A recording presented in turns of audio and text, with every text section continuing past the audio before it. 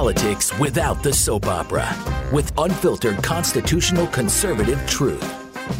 The Conservative Review with Daniel Horowitz. And welcome back, fellow American patriots, to the one and only Conservative Review podcast. This is your host, Daniel Horowitz, back in the house, your only source of truly independent, common sense values. Conservative, and really even those that don't consider themselves conservative, people are looking for leadership. They're looking for a party that simply stands for the common sense of allowing peaceful, law-abiding Americans to go about their lives and not be treated like they are in China. And then on the other hand, to do what a government is supposed to do, which is to deter and punish violent criminals. Name me a party that's doing that. Name me a state that's doing that. We need to create that dynamic. Again, we are going to continue our theme later on in the month, probably next week, trying to build more support for rebellions in the county governments like we've seen in Douglas County. I also have a ton of new work at conservativereview.com. You can see our columns there. I got one, the definitive case on opening schools for children, how it is indefensible to close schools for this virus, but not for the seasonal flu. We have a great piece out today on meatpacking plants, the worst environment for someone to get the virus in. Yet still, if you look at the numbers, the death rate is probably no more than 0.2%, even among a very vulnerable population, just because of the racial dynamics with vitamin D. It seems like non-whites are more vulnerable for whatever reason, but that's pretty much settled data according to CDC and every peer-reviewed study that's been done on this. And yet still the death rate is pretty low. So I have that out as well. Lots of good material. Today we're going to get into immigration, which we haven't talked about for a while, where we have a country where we are strangers, we are locked down, we are treated like criminals, we're going to get arrested or fined if we don't wear a mask. But foreign nationals continue to get access to the courts, continue despite lockdowns. They could come in at the border, they could come in on student visas, they could get amnesty, Obama's amnesty. The Trump administration is going back on a lot of problems. So we're going to give this administration a report card. We're going to have Jessica Vaughan with us in a couple of minutes. But I just wanted to quickly, before we bring on Jessica, go through some important news on the virus to demonstrate how we are being lied to. First story is out of Orlando, Florida. One reporter at Fox 35, the Orlando affiliate, discovered that there were 2 cases there of people in their 20s who are listed as COVID deaths. Now, it's not impossible, but it's pretty rare. And she was wondering, so she asked them, hey, what sort of underlying conditions did they have? And the guy, Orange County Health Officer, Dr. Raul Pino, said, quote, the first one didn't have any. He died in a motorcycle accident. So she said, well, so I'm assuming you're removing him from the list, right?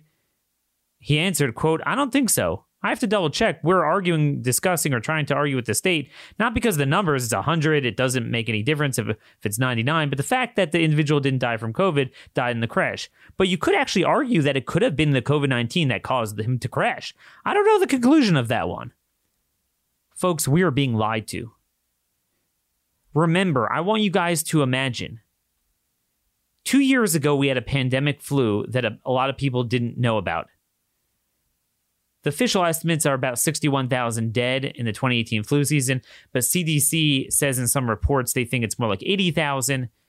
Imagine if you would have had universal testing, mass panic and obsessive testing during that era, and we would have had the liberal coding of anyone who tests positive who happens to die. And again, 58,000 people die every week no matter what. Mainly older people, but sometimes you do have people in motorcycle crashes, drug overdoses, or, rare cancers or other things that kill younger people. And a good percentage have the flu or have whatever respiratory virus is percolating that year, or a more unusual pandemic respiratory virus that we saw in 2018. We certainly have this year. We've had in 2009. We've had in 2003. We've had the 2000 flu season. We've had in 57 and 68. My prediction is that had we done that, we would have easily recorded roughly the same amount of dead we have today. And this really speaks to the issue, the crux of the issue that we've been saying from day one. For most people in the country below really 70, especially if they don't have 4 or 5 certain specific conditions, certain pulmonary, kidney, but mainly heart and diabetes, particularly diabetes at a certain level, they are, if they're really young, more like closer to my age, they're less likely to die than from the flu. Kids are much less likely to die than from the flu. You know, getting up there around 50, 55, 60, you range from about as much as the flu to a little bit more. When you get elderly, but you're definitely more than the flu. The significant threat that's significantly more than the flu is people that either are elderly with a certain array of conditions, or if they're 50, 60 and they have serious diabetes, serious heart condition, those people, I mean, and that's really been proven consistently by all the data we have from all the countries, all the states, all the countries. And at the same time, 95% of cases are actually more mild than the flu, because you have this whole asymptomatic dynamic. But yet we're treating every case like it's that group of top 1% cases, of which maybe, 5-10% wind up dying from. But that's the sick irony. We don't know the exact number. It could be 70% or so are asymptomatic. Another 25% are very mild. In most cases, really less than the flu. A lot of times don't even get fever. Kind of like a cold. Sometimes even more like tingling and allergy-like sensations. And yet we're treating each one like it. And we're testing and we're identifying it. So again, 58,000 people die every week. A good number of them are going to have COVID. Certainly didn't die from it. So that's one lie. Second story I wanted to get to. We always ask, why is the other side scared of debate? Why do they have to shut down? You can't publish that. You can't say that.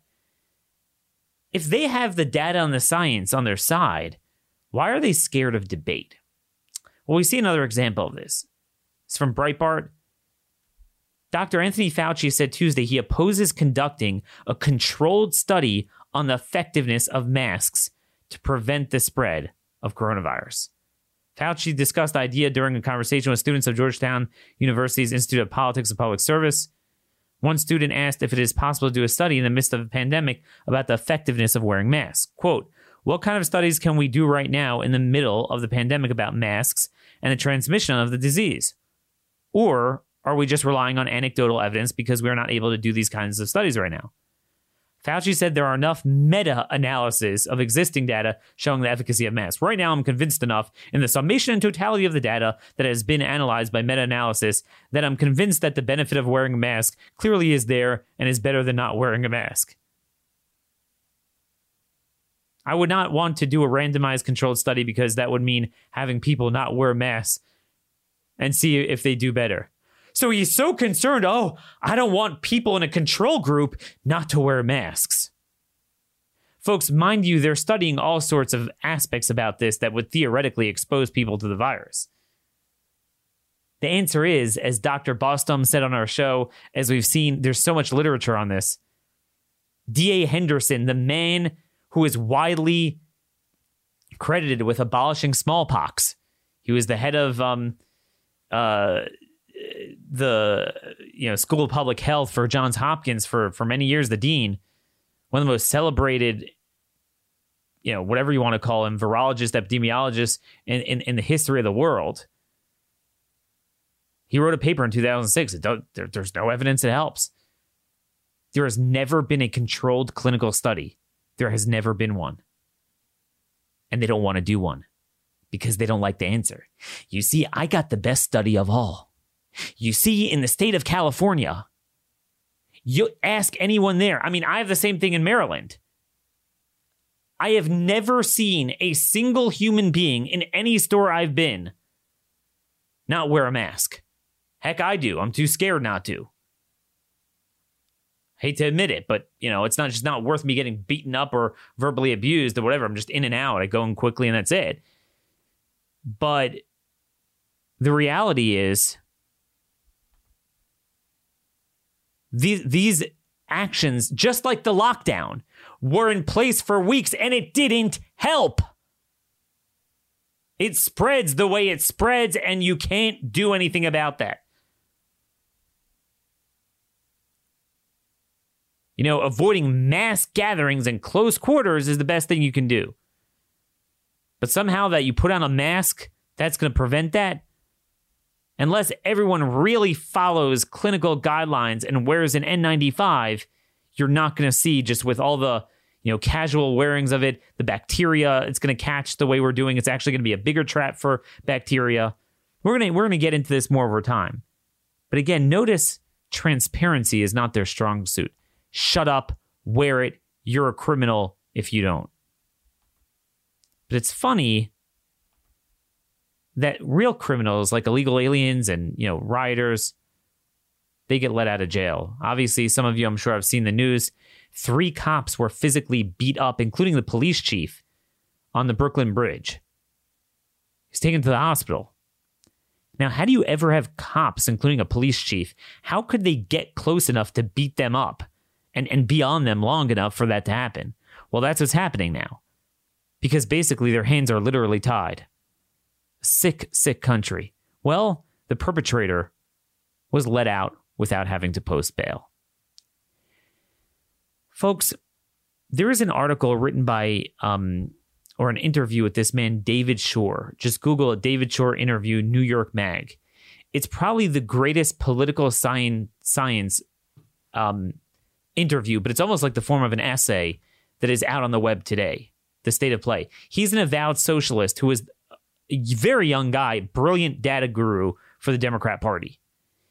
And it's funny, you listening from a left-wing perspective, he talks about his concerns about Democrat overreach, even though he's a big socialist. But basically his point is he thinks that their economic message resonates. Now, if we had a party to combat that, I think it's not true, but I understand where he's coming from. But how the social issues, just like the abolish police, the man is woman stuff, is like, he's like, they're stupid. That you have all these elites who think that and no one else, working class whites. But he says even working class Hispanics and blacks don't buy into that. Very fascinating interview. And, listening to an avowed socialist say this stuff, I was thinking, man, if we had a new party right now on the message of border control, putting Americans first, hard work, job availability, but no mass handouts, law and order, punish criminals, self-defense for you, but clamp down on people who commit violence with guns. Don't even mention the word conservative. It's not even conservative. That party would crush it at this moment. Oh, if only we had leadership. Alrighty, guys. So I went a little bit long in the opening segment there, as always, but I did want to get to some of that information before we close the week. But now I want to get back to a topic we really haven't had time to talk about the entire time because of the anarchy and because of the tyranny and the corona fascism and the fake data and all this stuff we're going into every single day. However, this issue does tie back into both. Because if you look at the underlying theme of what's going on is that we are second-class citizens. The social compact doesn't apply. So if you're an average American that doesn't want a handout, you have a right to be here, you have a right to have a business, you are shut down, shut up, wear a mask, don't ask questions. The courts rebuff every challenge. We have nowhere to turn. The White House is overrun. Every Republican governor sounds like Cuomo now. You look, the courts just reject us. But then whenever they want to do a certain move with regard to foreign nationals, travel, we've talked about this at the border where you literally have travel bans from one state to another, mandatory 14-day quarantines, but there's no mandatory quarantine if you travel to Tamaulipas and bring in the virus. We have a moratorium on illegal immigration. I know that sounds kind of funny. We should always have that, where we turn them back so we don't bring in COVID. Well, except if you come with COVID because you need treatment, then we bring you in, count that as a COVID hospitalization, a COVID death, and then that's used against Americans. And likewise, we've noted that throughout all of this, they are still getting standing. Illegal aliens are getting released. They get standing to prevent ICE from apprehending at courthouses. There was another major court case that has to do with a policy that's really very important, and it's been overshadowed in the news this week. And that is this. One of the baseline expectations we had was that if we are getting shut down and schools are shut down and certainly the universities are shut down, well, we're not going to bring in foreign students. Now, in general, we've had a lot of problems. There's over 1 million of them. It's grown from just a couple 100,000 not too long ago. It's a cultural problem. It's nice to have some, but that many just really attenuates the degree of Americanization and American education in these institutions. In the more extreme cases, particularly from China, which accounts for about 460,000 of them, we have counterintelligence problems. We have trade theft. We have espionage. Every week you see more cases on U.S. attorneys' websites. And this has been a big problem. Then you have the labor issue, where this is the seamless pipeline into the workforce, crowding out American jobs. So we never had a prayer of reforming this. I mean, that university juggernaut was too much. But then came the virus. And then unprecedented scenario where literally Americans were locked down. So the assumption would be that you wouldn't bring in foreign students for two reasons. Number one, just if you're worried about spread, then fostering more international travel, particularly from China, is going to be a problem. And number two, because of the lockdowns and all the damage, they're saying 11% unemployment, but it's really, if you look at the underemployment, the wages and salaries and hours cut back, plus the fact that so many of them are just hanging on by a thread because the government pumped in trillions of dollars, we're in really, worse shape than the 11% number would indicate. Well, you would think you'd shut off the foreign worker pipeline, even if in general you believe in that stuff. At a time like now, you wouldn't do that. So, we've had a mixed bag of success with this administration pushing certain aspects of an immigration moratorium, but he decided he was going to do this. He was going to shut off foreign students, at least for those institutions that don't have in-person classes, which is a lot of them, increasingly so, because they're part of that whole cabal that believes in this whole cult of shutdown, and they're not having classes. So why would you bring them in? Well, MIT and Harvard lodged a lawsuit. And of course, they always get standing. They could always get standing on behalf of foreign nationals on the right to enter.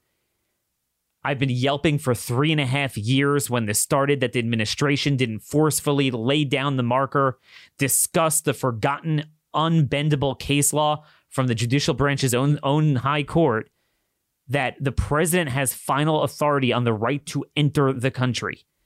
The issuance of visas, there is no standing. I mean, that has been ironclad.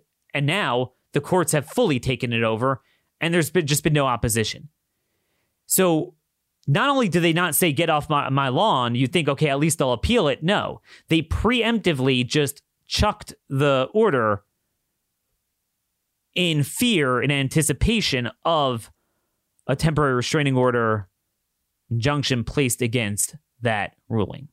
With us today to discuss this, what's going on in the White House, what's going on with amnesty, for Obama's amnesty, some other issues, is Jessica Vaughan of Center for Immigration Studies. It's been a while, Jessica. Thanks so much for joining us today. Good to talk with you. Yeah, I'm telling you, the virus put a moratorium on our get-togethers because it's probably the longest period of time that I've gone without covering some aspect of immigration. But as always, it ties back into whatever the topic of the day is. It ties back in. Could you give us a synopsis? What did I miss out on that presentation? I have a feeling it's even worse than I made it out to be. Well, with respect to the so-called student ban, as is the latest hashtag from the left and from the open borders side, this is an interesting case. It is much ado about something that should be nothing, for sure. And I don't think anybody in the administration thought that it was going to blow up like this. But here's what happened. So, as you pointed out, we were all locked down in March. And the universities went to online instruction, as did a lot of the high schools too. So the law says, a law that was passed shortly after 9/11 says that foreign students are not permitted to take any more than one class online, that they have to be in nearly complete full-time instruction. And I should say the online part was added a little bit later. After 9/11, the system for tracking foreign students was set up, and setting up a system whereby colleges and universities or any school or institution hosting foreign exchange students or foreign students or workers under exchange programs had to report to the government that those students or workers were in good standing and that they were still participating in their program that they were admitted for. And eventually in the regulations, they added a prohibition against having people enrolled in primarily online or distance learning programs for obvious reasons. If you're in a distance program, you don't need to be physically in the United States. What do you need a visa for? And there were lots of diploma mills that were springing up and people coming in to claim to be students, but really here to work and so on. So we have this rule that says no more than one online course in your program. It has to be in-person instruction. Along comes March and the pandemic shutdown, and ICE, this obscure office within ICE, actually, decides to exceed its authority and make an exception because of the pandemic. And so they sent out an announcement to all of the participating schools, which are numerous, that they are going to unilaterally decide without authority to suspend that rule on online instruction and let all the foreign students be engaged in fully online programs. Then fast forward to July, and they decided. Wait! Just I want to freeze frame there. And there were no problems with that. There were no lawsuits. So there they actually did promulgate a rule that violated statute, but it's never a problem if it's more open for visas and immigration. Right. No one ever had a lawsuit that they violated the law then. Right. Our side was a little bit asleep. That should have been challenged. That was a violation of the APA. So now they fast forward. Nothing happened. The colleges and universities were all grateful. ICE, if nothing else, loves, is so used to being excoriated that they love it when people like something they do. So they fast forward to July and they're like, well, we really, if all these schools are going to keep doing online learning, which actually most of them aren't, only about 8% of colleges and universities were planning to go fully online, including Harvard and a bunch of Ivy League institutions and others, which happen to have a lot of foreign students and depend on them for revenue. So they decide to modify the rule and say, okay, we're going to roll this back a little bit, and you have to be taking a certain number of in-person classes, or you're not going to be able to come back, or you're not going to be able to be a new foreign student in this program. And if you're here already and you're planning on doing online instruction, you need to go home. And you're not a graduate student. Graduate students were exempt. because if they're doing research or something like that, or they're a TA or something, that, it was really pretty flexible. Well, because Harvard was one of the schools that is, first of all, overwrought about, thinks it's a death sentence to put people in a room together now. And secondly, they want all their foreign students to be able to enroll. They had a fit, and most other universities joined into the collective scream of outrage that the Trump administration was picking on foreign students, trying to coerce universities into opening up by saying that they could only do, I think it was half of their classes online, something like that. And then, so Harvard and MIT sued almost immediately, even though this was not even a rule. It was really an announcement that they were going to promulgate a rule. But you could sue political statements. I mean, this has been a precedent already during this administration. Right. And so, they took them, to court, and of course found that a sympathetic judge in the First Circuit in Boston, who is already known for, being sympathetic to, open borders and lax immigration enforcement, and was getting ready to issue probably a restraining order on the government, and they just caved immediately. But they say we don't really know what's going to happen. They've already said, well, we want to just ban new students coming from abroad to online programs, because, again, it is still as obvious as the nose on everybody's face that you don't need to be here for online instruction. But people had no problem with this, except for the foreign students who are here actually to work, and plenty of them will admit that. They didn't want to go home because it would interrupt their jobs, not their studies. Oops. And others who are, so destitute that they went to Europe to wait out the pandemic instead of going back to their home countries in China or Africa or wherever. They've got it tough. It's now the ICE just completely caved in and says it's going to do something else, but I frankly don't think they're going to have the courage to do much more because of the backlash on their attempt to roll back what they shouldn't have ever done to begin with, which was, to let them take any more than one course online as part of their program. And now I think that they are so cowed, they're going to be afraid to do anything, and particularly with respect to anything that interrupts foreign students or foreign students who want to be foreign workers. The perfidy and irony in what you just said is so profound on so many levels.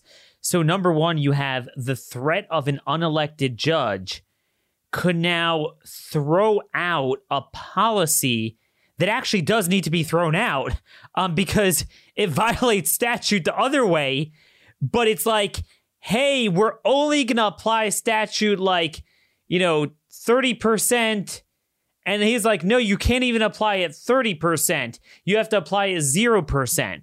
So... Yeah. And then the judge said, the suit was all about how ICE violated administrative procedure, not doing notice and comment, and how they did this second rule, where the first rule also did. They don't care. They're not challenging that.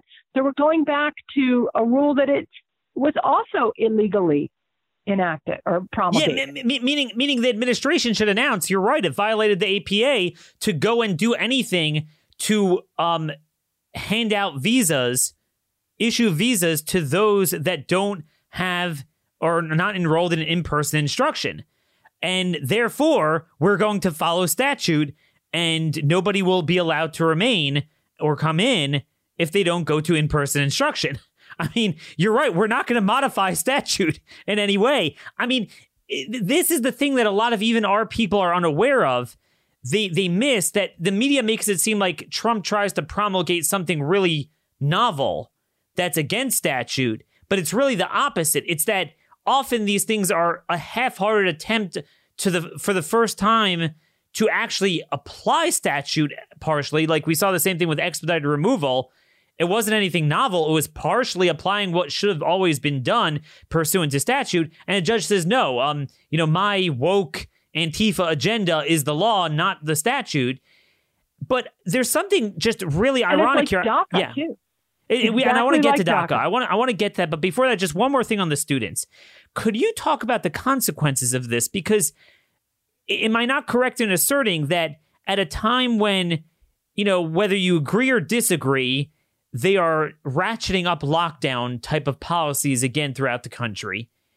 Do you mean to tell me while my freaking kids will very likely be home again in elementary school when there is 1/10 of a threat from COVID to school-age kids as there is the flu, by the way, they will be home, but you're telling me that people from China will be flying in?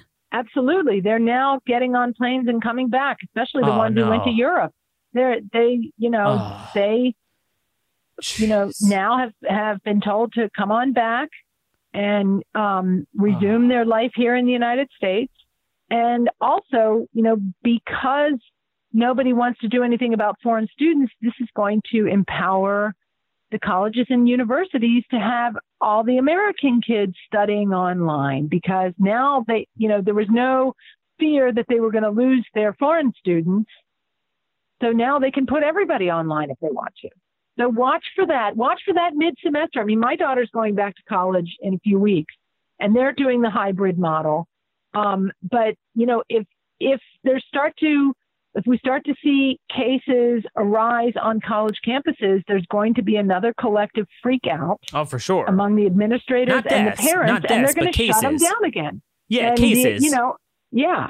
And our kids are going to be forced into this completely ineffective online model of higher education, and the foreign students get to stay, and many of them, nobody's saying again anything about the fact that they're here especially to work as much as to study in many cases. So again, just to be clear, if you're from Texas or Florida, or actually you live in South Carolina, if you're from South Carolina and your kids want to go to NYU in New York, a place like that, they are now saying they're going to collect your information. You have to quarantine for 14 days. And they're abolishing police. So police are getting, I talked about, before I brought you on, how police are physically getting assaulted on the Brooklyn Bridge, including a police chief. And the guy gets released without having to post bail. But believe me, if you have someone from South Carolina go there and, they think you didn't quarantine, they'll send the cops after you. So the police actually aren't abolished. It's just a matter of what they use them for. But you could travel from Wuhan to go to New York. Can I ask you, I know this is not so much immigration, this is more the virus, but I don't know if you're following it. Is there a mandatory 14-day quarantine in New York or some of the similar states that have these against other states if you come from Wuhan? I haven't noticed that. There is there was a suspension of entry on people coming from China, Brazil, Iran, and most of Europe, or actually I think all of Europe. So it expired? It just got lifted. The State Department sent out a memo saying that they're lifting it for students and certain workers, and I know you really care about this one, au pairs coming from Europe, so that they can all get here in time for the fall semester. They're allowed to, so the travel ban that was put in place logically because of the pandemic is gradually being rolled back by the State Department. Oh, man. Jeez. Okay. Well, on that note, so we talked about foreign students. See, I usually have a guest on because I get too explosive, so I need to calm down a little bit, but you're not really helping much. Let's move on to other aspects of this. So we were told, again, broader than foreign students. So, Americans are locked down. We have state-to-state travel bans. So the assumption was not even so much as an immigration policy, but just because of the epidemic, we're going to have an immigration suspension. Where does that stand? Could you go through the various categories of green cards, diversity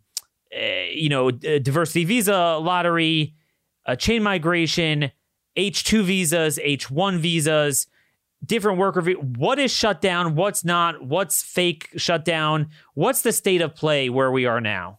The immigration programs that are shut down are the family preference categories and the employment preference categories, and the visa lottery, the green card lottery, with the exception of the so-called investor visa, i.e. citizenship for sale visa.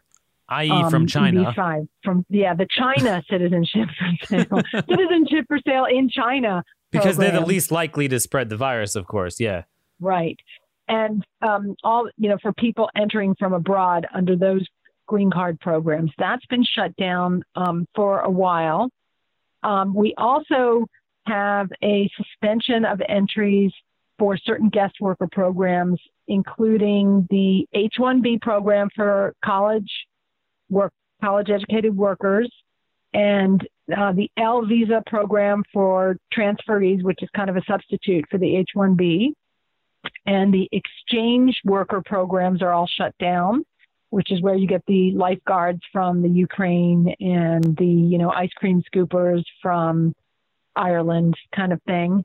And also the H-2B program is partially shut down, and that's where you get the landscapers from Mexico and the manufacturing workers from all over the place, Romania, wherever. We still have lots of farm workers coming in. Wait, I want you to hold the thought. I want to get to other things so you told us what is shut down. Now we're going to talk about what's not shut down. So you said the farm workers, that's H-2A. Okay. So Jessica, you're aware of the fact that Hispanics now account for almost half the cases in many states. So North Carolina, Hispanics are 9% of the population. They account for 46% of the cases. Now, there is a certain degree of genetic vulnerability that I think CDC says both blacks and Hispanics have over whites and Asians for whatever reasons, vitamin D or maybe other factors. But no. This is obviously xenophobia.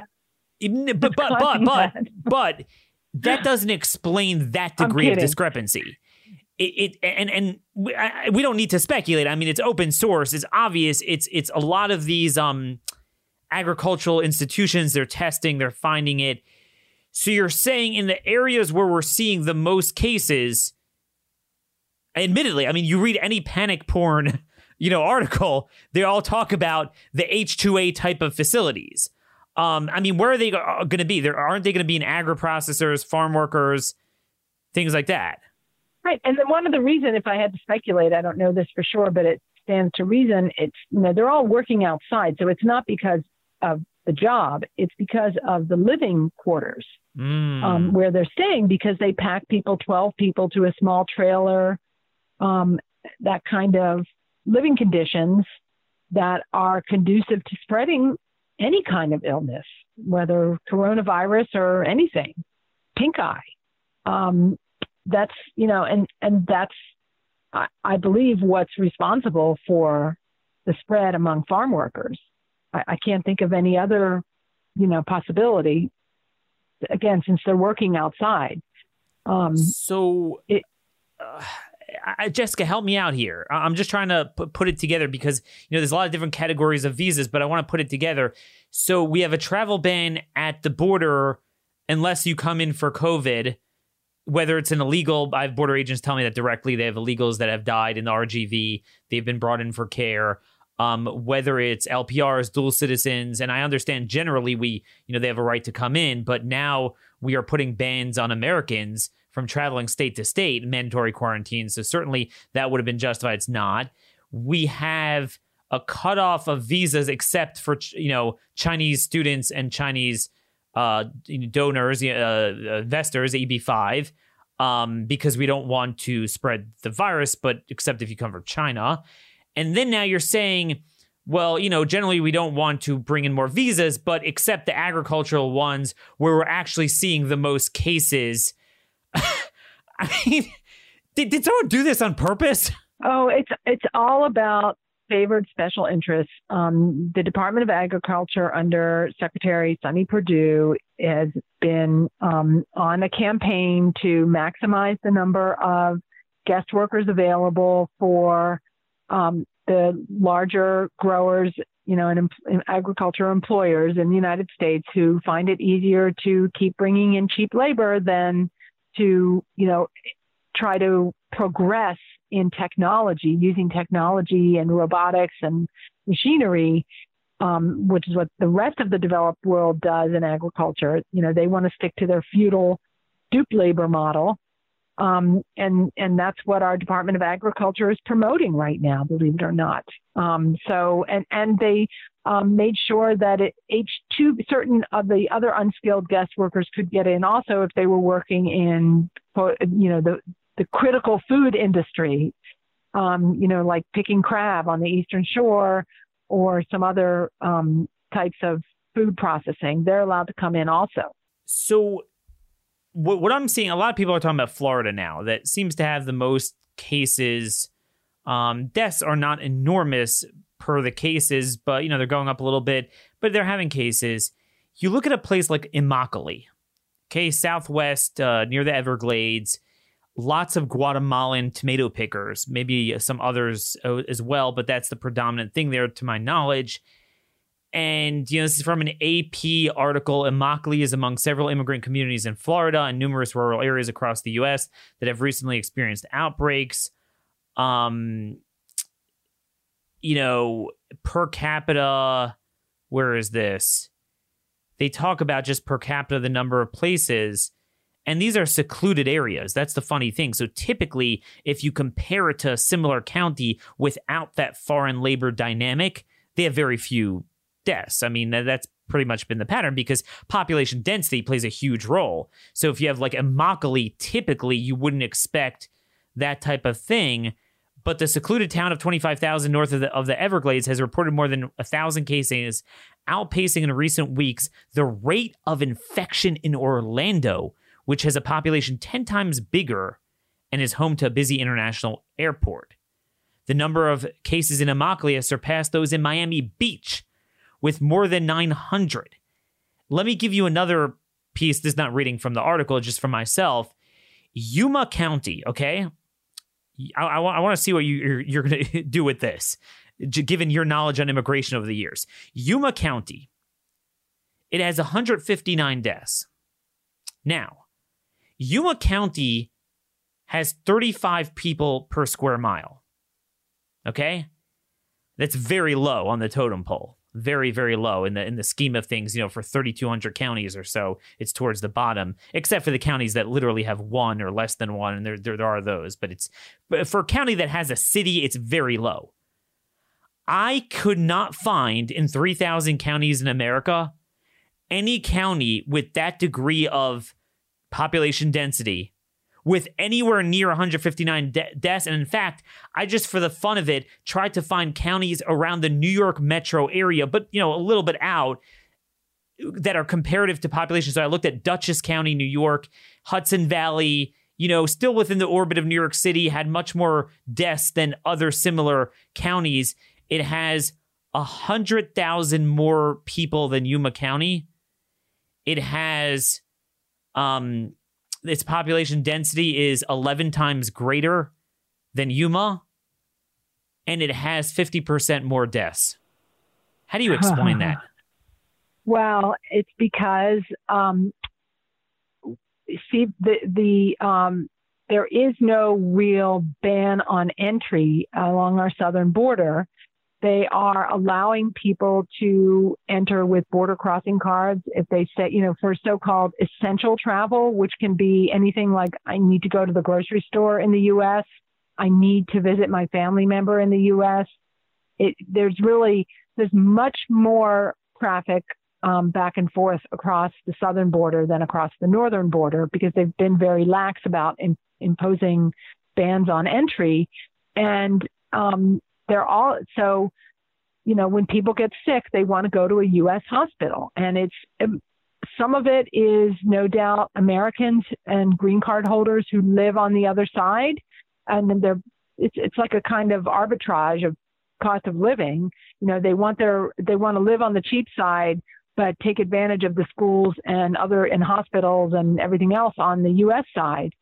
But it's also people arriving illegally who are making their way to hospitals also. If somebody has COVID, it's a good time to try to walk across the border, because if you collapse on the other side, you're going to be taken to a hospital. The Border Patrol is not going to let you die. They're going to transport you to a hospital. But then, unfortunately, those agents who were involved in that apprehension have now been exposed to COVID and have to go isolate for 7 or 14 days, whatever the policy is. So they're off the line.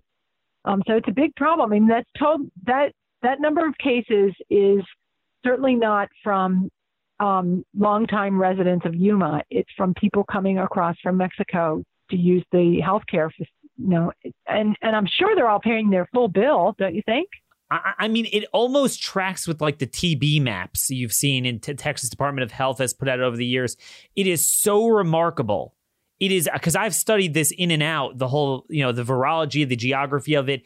I cannot find it's remarkable. I share this with our listeners, but I'll do this with you on air because we haven't spoken about it. But it's remarkable. My control group to prove my theory is New Mexico. Same demographics, same latitude, seasonality. But New Mexico, as you well know, doesn't have sister cities, right? It's just desert. There's nothing there.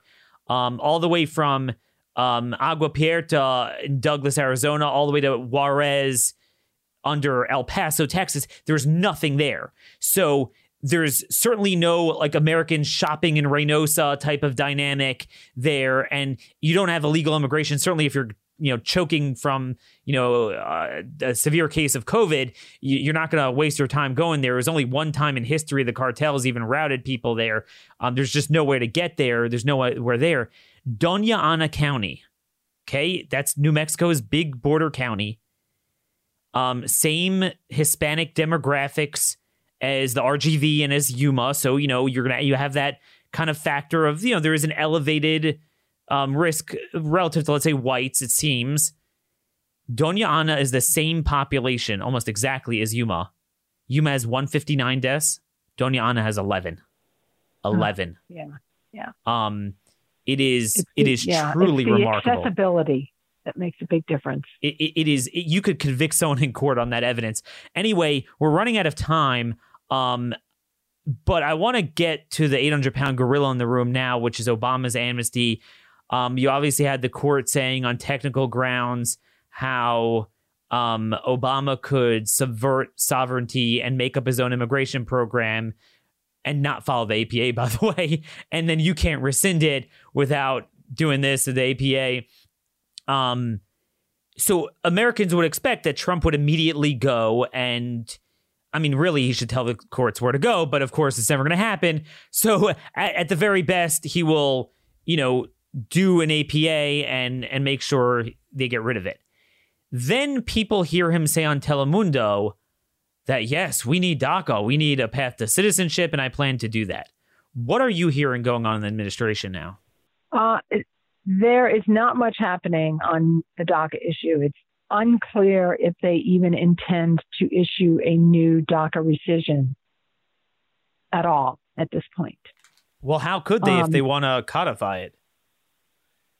Well, yeah, before the Supreme Court decision, they were assuming that it was going to be struck down and, that they were going to be faced with something that's been decreed to be illegal finally again, and that they would have to wind it down. And the White House, specifically Jared Kushner, was in discussions with people on the Hill about adding DACA to his massive comprehensive immigration reform bill to increase legal immigration, and so he wanted to add DACA to that. Now, the Supreme Court decision, which was very kind of wishy-washy, has basically taken away any incentive for anyone to do anything about DACA. There's absolutely no reason to do it. It's an election year, first of all. Second of all, they don't have a lot of time. I think all of the elite players here, whether it's the Chief Justice of the Supreme Court or the leaders of the Democratic and Republican parties, have really overestimated how much people actually care what happens to DACA at this point, especially now with everything going on, and nobody wants to touch it. Now, it's kind of like the gun issue. But it's kind of like the gun issue where everyone agrees, broadly speaking, people want self-defense. And, Clinton and Gore always talked about that, how the gun control killed them. But if you actually pull a lot of their policies, well, should we have more serious background checks? They'll pull like 90-10. And it's a similar thing here. Well, you have kids that know no other country of their own. They know more than your kids. They're the smartest kids alive. They've never committed a crime. Should we kick them out of the country? And then they look, oh, Daniel, the polling is horrible. We got whatever. We got to do this. Could you talk a little bit about the criminality numbers we've seen from DACA and the data that we're missing? Right. Well, the thing we have to remember is that you were explicitly allowed to have a criminal history and still get approved for DACA. So as long as you didn't have more than 2 misdemeanors on separate, committed on separate occasions, you could get DACA. And according to the data released by USCIS, there are almost 80,000 people with DACA who have a criminal history, including felonies. Certain types of felonies were exempt from disqualifying you for DACA. So, that's a pretty significant percentage of people, 80,000 people who, are criminals who have DACA. And we hear a lot about the number, who are doctors working on COVID or curing cancer or whatever. But the fact is there are more criminals than there are doctors with DACA. The population, we don't know a lot about it because people haven't really studied the socioeconomic status or characteristics of people with DACA, but about 1 out of 5 have not completed high school, even though you were supposed to have completed high school or we were told that you had to have graduated from high school to get DACA. That's not true. You just had to have been enrolled in some kind of educational program. Probably about the same number have graduated from college. And most of the rest either have some college or graduated from high school. It's a lot like the illegal alien population as a whole. It's, primarily people from Mexico. I think about 75% of them were living in households that were receiving public assistance. And that's why, any legalization of people with DACA is going to be enormously expensive because we know that a large share of people who get, who suddenly become on a path to citizenship are going to be on welfare programs. Also natural Republican voters, too. Right. Yeah. So, there is not a great appetite of people to do something about DACA. Reportedly, the administration still is not accepting new DACA applicants, which is a good thing. There's no reason to do that. But they're not moving to end it either. There's no movement in Congress to resolve the situation. The Democrats have already passed their Dream and Promise Act, which is a massive amnesty that goes well beyond DACA. The Republicans in the Senate don't want to deal with it, except for a couple of, moderate Republicans who are up for re-election who think that if they, talk about DACA, that they'll, have some chance of getting, a large share of the Hispanic voters to vote for them, which is a complete fantasy. It's absolutely, not going to happen. But they continue to believe that pandering on DACA is a key to electoral success.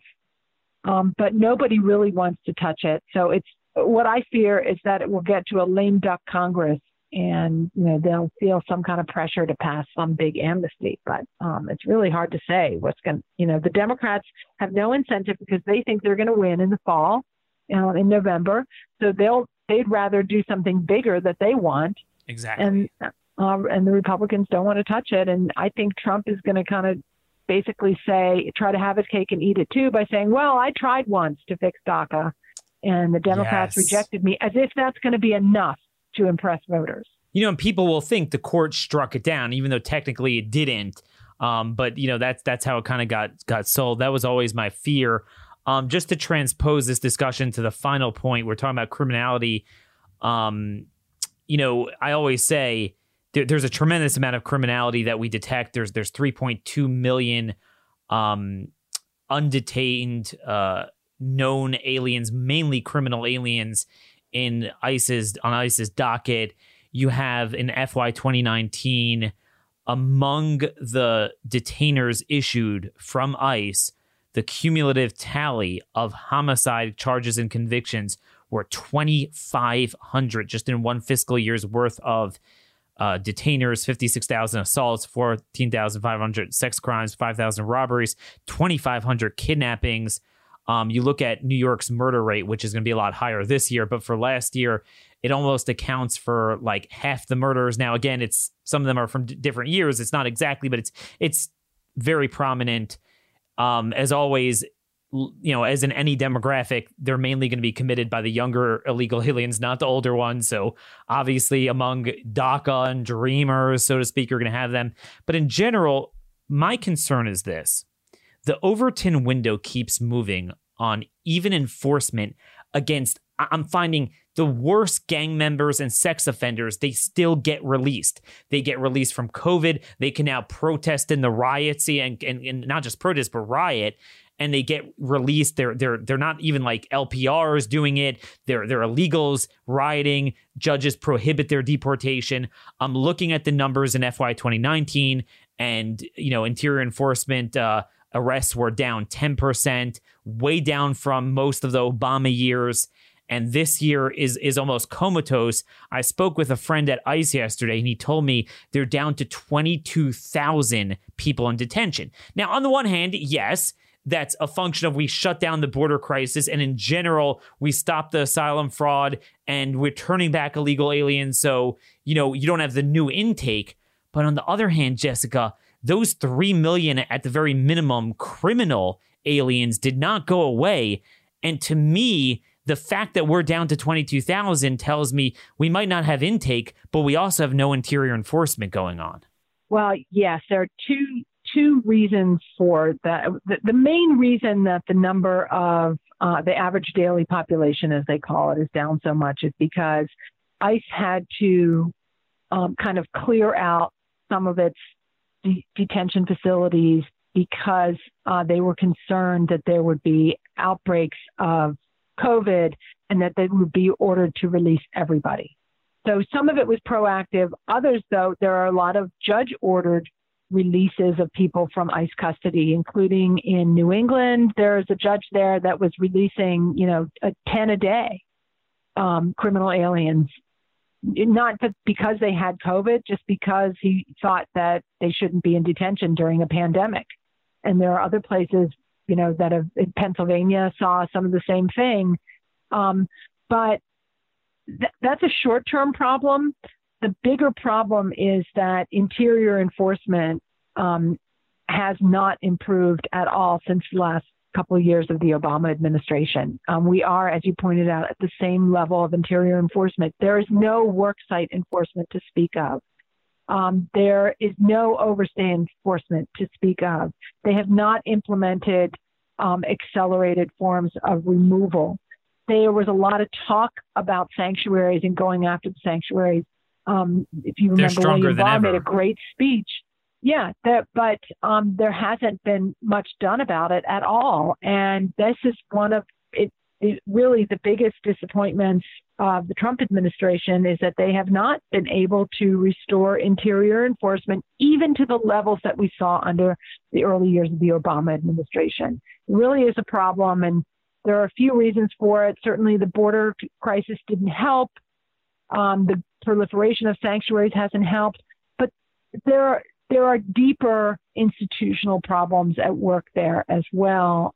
And yeah, they've lowered their own expectations to the point where ICE thinks that it is just about the worst of the worst criminal aliens and not about the integrity of our immigration. But even then, a lot of them, I mean, remember when you have, ICE doesn't target the nanny. I mean, they really don't. So when you have over 3 million people in their crosshairs, okay, and only 22,000 are detained. I mean, those got to be really bad. Because I've seen a lot of these MS-13 cases I report on in Montgomery County, Maryland, where they go on to rape a child or murder, and you see there's pretty bad stuff, but they were set loose. They were set loose by these immigration judges, and again, I mean, my audience is very familiar with my crime reporting in general. Not just in the context of immigration.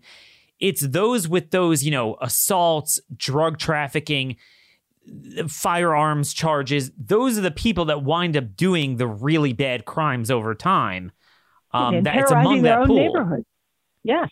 Yeah, and in their own neighborhood, of course. Yeah, I mean, all the sex offenses are against Latinos, whether they're legal or illegal. I mean, we've certainly seen that in Montgomery, which has just become you know what, man, I could be on the call with you forever. I promise this is the last thing. Just reminded me, I meant to talk to you about this. So we've seen in Montgomery County these cases of these 21-year-old people that ICE has confirmed with us have been resettled as UACs, unaccompanied alien children, self-trafficked punks that we treat as refugees, and then they bite the hand that feeds them. So they're put in high schools with 11-year-old girls, and there have been cases there of rape accusations where you have 20, 21-year-old illegal aliens from Honduras or El Salvador in the same schools as 11-year-old girls. How widespread is that? Oh, it's happened all over the country in places where these unaccompanied minors have been settled, with no notice to the authorities in those areas. It's happening in Massachusetts, in New York, in Georgia, in California, Colorado, anywhere where UACs have been settled. We're finding that, because while, when they're resettled, they have access to a social worker and legal representation. And the first thing that those advocates do is insist that they be mainstreamed into the public high schools in the area. And even though these, kids are here to work either, in an unskilled labor job or for the gang, they're for the most part not interested in being in the high school. That's what they get to do. It's completely inappropriate. And it's causing huge problems in these public schools and degrading the education of all the kids there. But part of the problem is, how do they get to be 21 when at 18, they're no longer minors? But some states have changed their laws to change the age of majority, so that they can be considered minors until age 21. Now, U.S. citizen kids can't be, but they make exceptions. And they're sometimes applying for this program called the Special Immigrant Juvenile Visa, where if they claim that they were abused, neglected, or abandoned by one of their parents, then they qualify for a green card. Doesn't that apply to every self-trafficked one? So by definition, one of them left, came to America, hires a trafficker to bring them in. They could say they were neglected by one parent. By the other one, yeah. And the eligibility for these green cards is determined not by USCIS, but by a state family court judge. That's how, man. So it's outsourced pretty much to them. And USCIS has a little bit of a role to play, but they can't control you can imagine how these state family court judges view these cases. Of course, they want them to be able to, stay here. And so they have until they're age 21 to get that benefit. And it becomes difficult for ICE to touch them once they get the green card.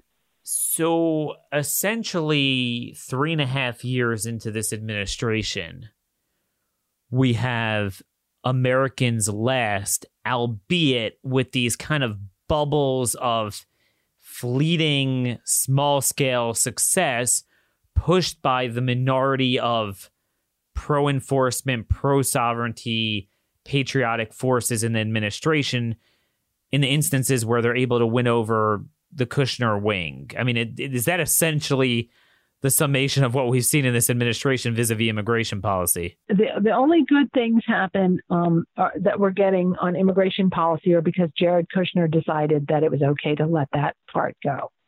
But as long as he is able to push his agenda of, allowing access to guest workers and not interrupting the legal immigration flow. So, that's pretty much it. And there have been some good things, at the border. Asylum reform has been enacted, and that's good. The border wall is being built. The number of refugees being admitted is much, much smaller than it was before.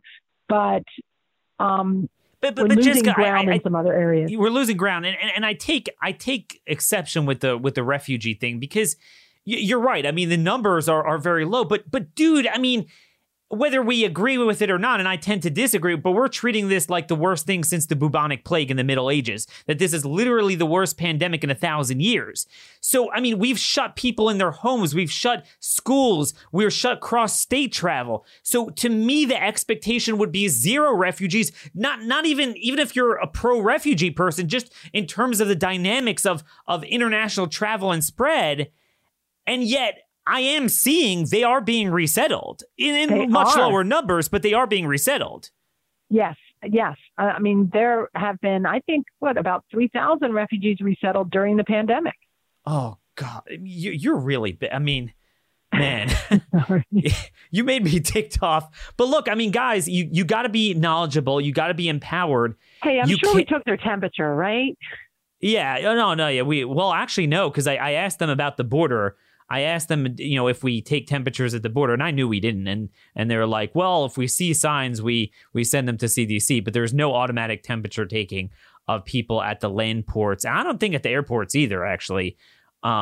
Whereas a lot of countries really do have that. But again, foreign travel, foreign immigration, foreign visas, that is sacred. We could be shut down, your business shut down, your church shut down, your school shut down.